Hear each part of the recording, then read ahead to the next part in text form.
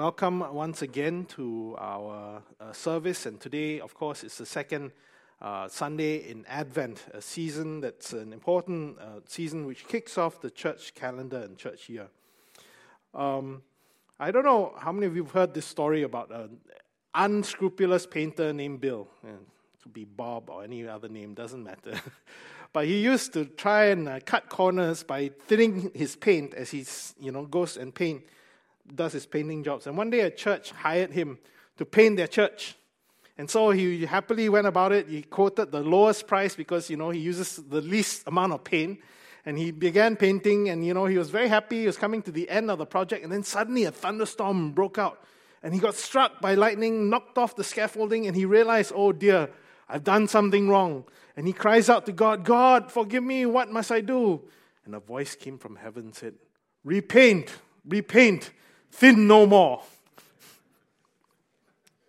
That's a dad joke or pastor's joke, never mind. But anyway, what we are at is in the season of Advent. And Fleming Rutledge, a wonderful preacher and pastor from the U.S., she's written a book which is a collection of her Advent sermons.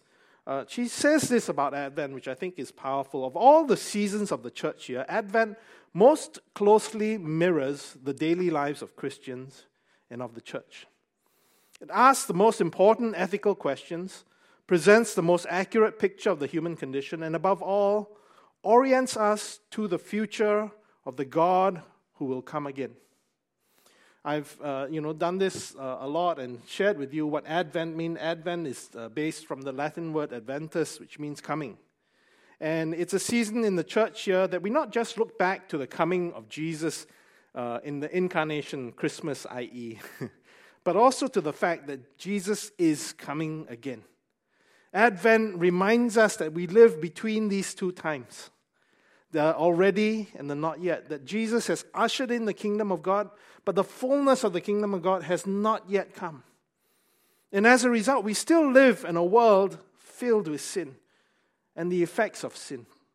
We still live in a world where there is pain, where there are all kinds of problems, where we are being challenged and asked about how we live in the light of what we face. And on the second Sunday of Advent, very often the character we look at is John the Baptist, the one who was spoken of as a voice of one crying in the wilderness. Now, admittedly, John the Baptist is not the most Christmas-like character. I mean, I don't know if you've ever seen a Christmas card like this. Right? You brood of vipers, who warned you to flee from the wrath to come? Not a very cuddly Christmas message, is it? And yet, I think, he's a key figure for us to look at. And I want to take some time just to look at this passage of Scripture in Matthew's Gospel, which paints a picture of John. And in verse 8, the message which he spoke, especially to the religious leaders who had gathered to hear him, he said to them, bear fruit in keeping with repentance. Do not presume to say to yourselves, we have Abraham as our father, for I tell you, God is able from these stones to raise up children for Abraham. Even now the axe is laid to the root of the trees. Every tree, therefore, that does not bear good fruit is cut down and thrown into the fire.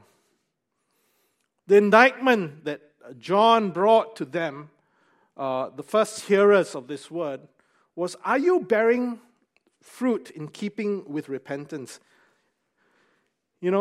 Jesus used this picture as well. Every tree that is good will bear good fruit.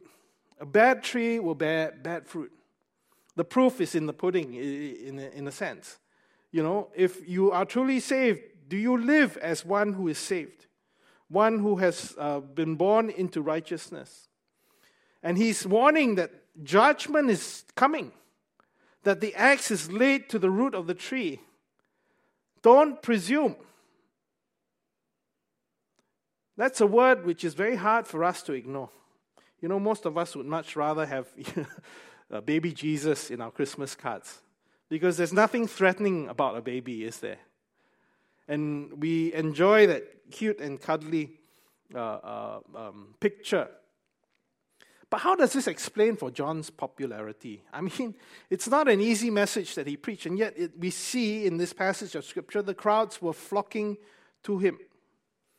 And I think it's because of the fact that he was a person who brought a timeless message. He was truth-telling. He was pointing out to people where they really were.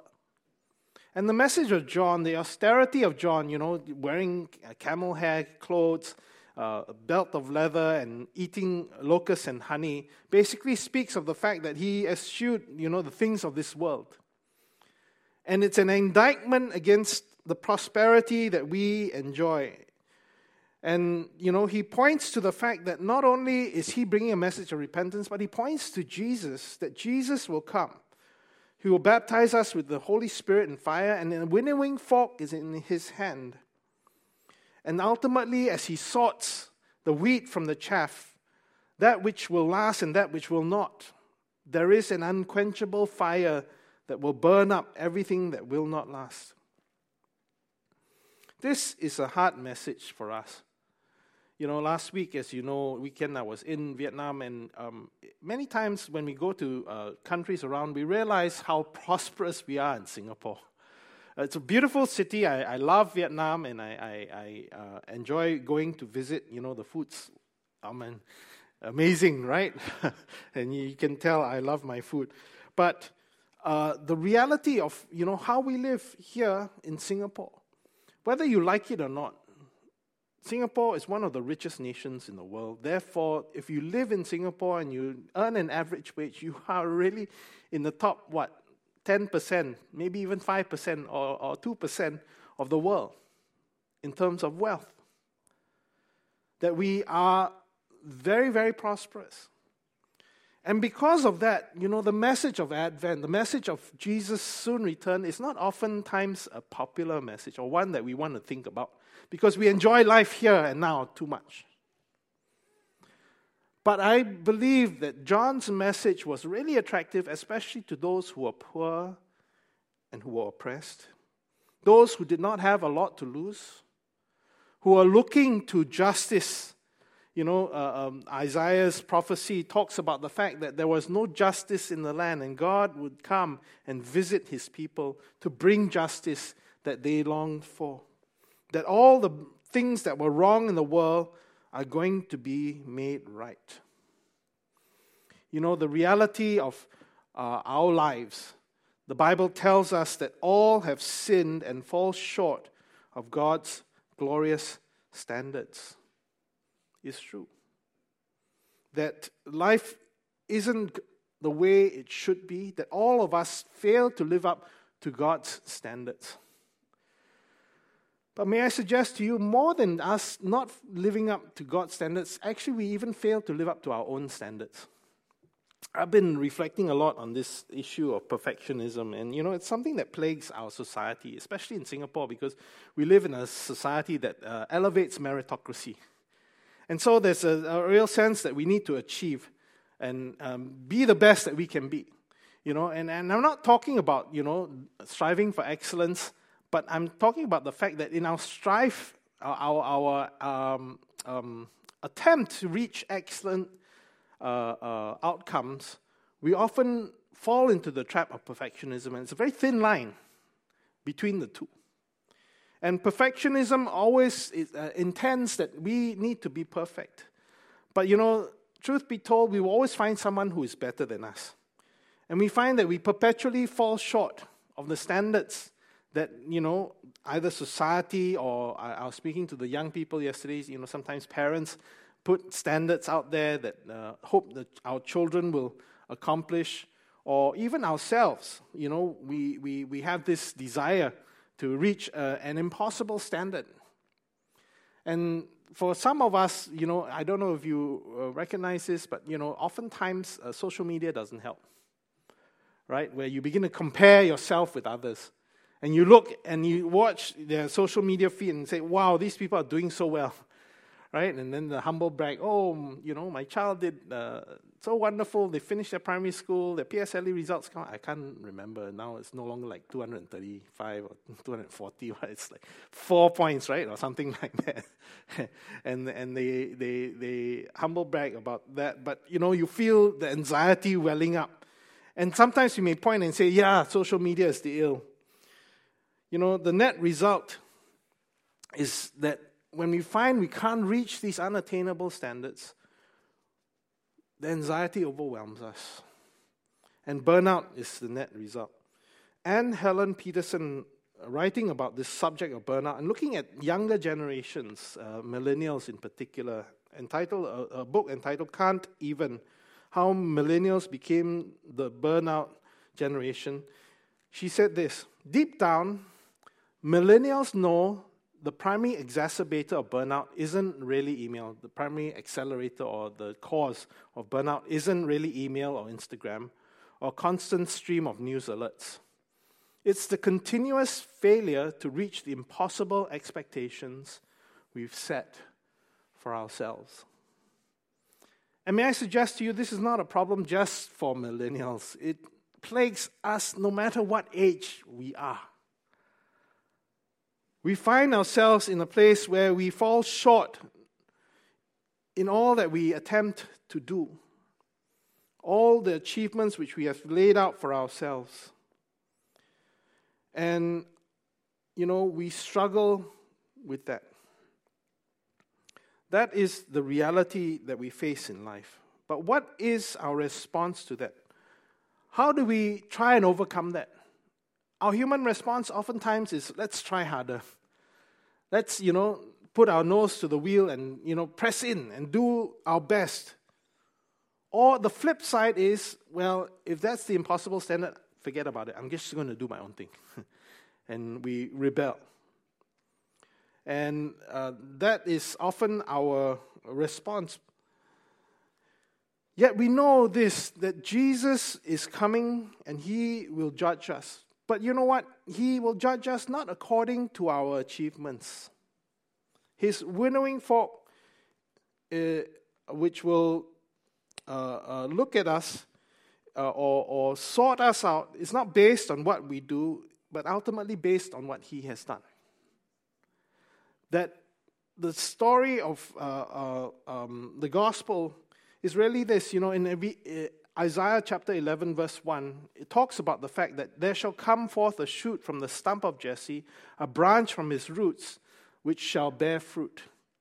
The same picture that we see that John talks about, that ultimately the axe that was laid at the root was taken upon Jesus on the cross. That He was the judge who is coming to judge us, was ultimately judged in our place. That judgment fell upon Him at the cross. That He took the axe that was laid at the root, so that we ultimately find our righteousness in Him, that divine exchange that takes place. So the solution ultimately is not to try harder or to rebel, i.e. become either very, very good or very, very bad. The solution ultimately is to place our lives in Him. In other words, to surrender to Him. You see, we need a power outside ourselves to save us. And this is so alien to us as human beings. That's why John actually addressed the religious leaders who came. And he said to them this: do not presume to say to yourselves, we have Abraham as our father. How often do we rely on our status, on our upbringing, on the privilege that we have, because we have better genes, or better set of morals, or even, a better theology than others. John warns that is not the solution. Instead, he says, for I tell you, God is able from these stones to raise up children for Abraham, that God is the one who raises the dead to life. That all have passed away, the new has come. That behold, we are new creations. That there is a change of heart that happens because of what God is doing, that happens from the inside out. W.H. Auden, in his one of his poems, said this, and it's a haunting phrase, but I think I love it. It says, nothing can save us that is possible.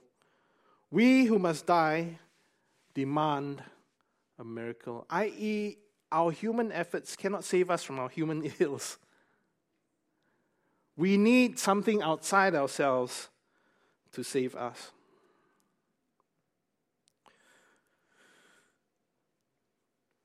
The answer then is exactly what John said, is for us to repent. But what's the difference between repentance and remorse? Right? It's easy sometimes to get confused. Fleming Rutledge, again, oops, I didn't have my apologies. I thought I put it up, but I didn't put the quote up. She says this, repentance doesn't just mean being sorry. It means a change of life. It means reorientation toward a different goal, the kingdom of God. It means a whole different way of being. That, the solution to the fact that we fall short is the solution that God gives us in Romans chapter 3, from where we get that verse, that all have sinned and fall short of the glory of God. It's useful to look at it in its context, because in it, Paul already points to the solution God has for us. In verse 21 of Romans 3, it says, "But now God has shown us a way to be made right with him without keeping the requirements of the law, as was promised in the writings of Moses and the prophets long ago. We are made right with God by placing our faith in Jesus Christ. And this is true for everyone who believes, no matter who we are. For all have sinned, and we all fall short of God's glorious standard. Yet God, in his grace, freely makes us right in his sight. He did this through Christ Jesus, when he freed us from the penalty of our sins, for our sins. For God presented Jesus as the sacrifice for sin. People are made right with God when they believe that Jesus sacrificed his life, shedding his blood. This sacrifice shows that God was being fair when he held back and did not punish those who sinned in times past. For he was looking ahead and including them in what he would do in this present time. God did this to demonstrate his righteousness, for he himself is fair and just, and he makes sinners right in his sight when they believe in Jesus. Can we boast then that we have done anything to be accepted by God?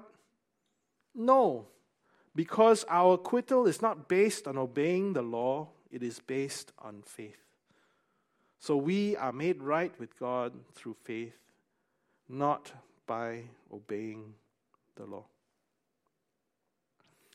And do you recognize how transformative the message of the gospel is?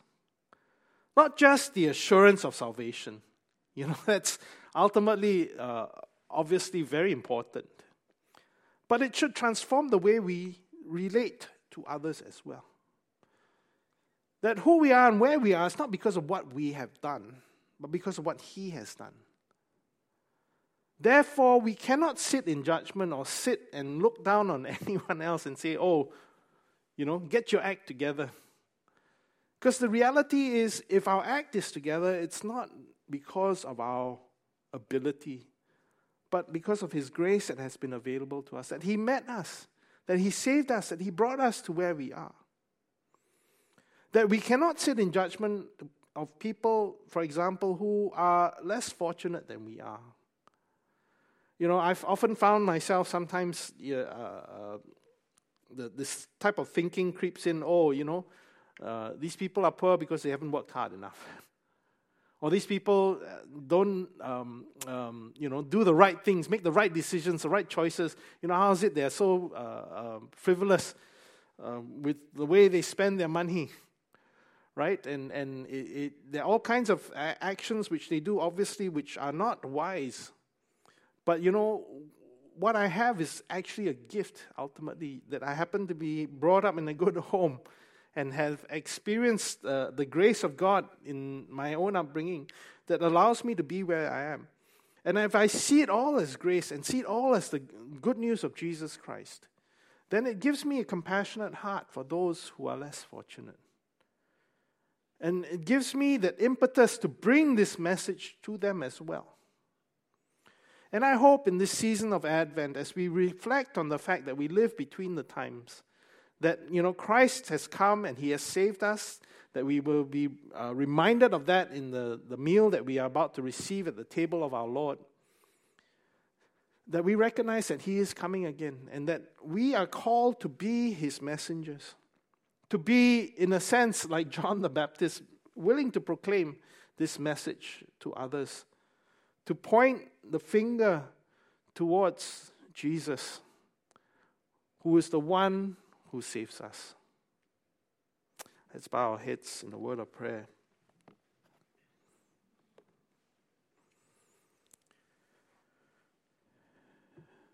Thank you, Lord, again for your word. Thank you for John the Baptist who came, Lord, to prepare the way for your Son, Jesus.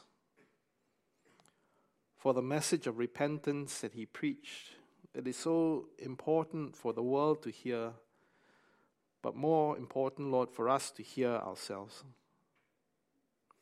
Lord, your word tells us that friendship with the world is enmity with you. That when we succumb to the courtship of the world, we put ourselves in the place of the world's values and systems and what the world thinks is important, Lord. We often put ourselves at odds with you. Forgive us, Lord, for allowing the things of this world to so overshadow you and what you have done for us. And I pray in this season you would remind us of that once again, to evaluate, to take stock, or to examine our own hearts, and to be reminded that, Lord, this world is not our home, that we are pilgrims that are passing through, that ultimately our home is with you.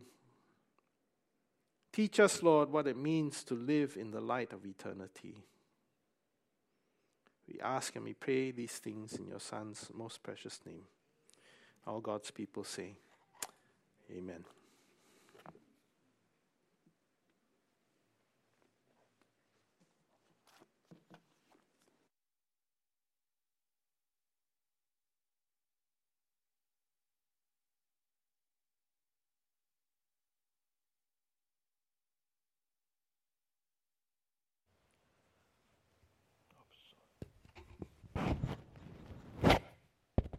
All right, thank you. Well, church, we have now come to a time of intercession. Maybe sit or kneel as you feel comfortable or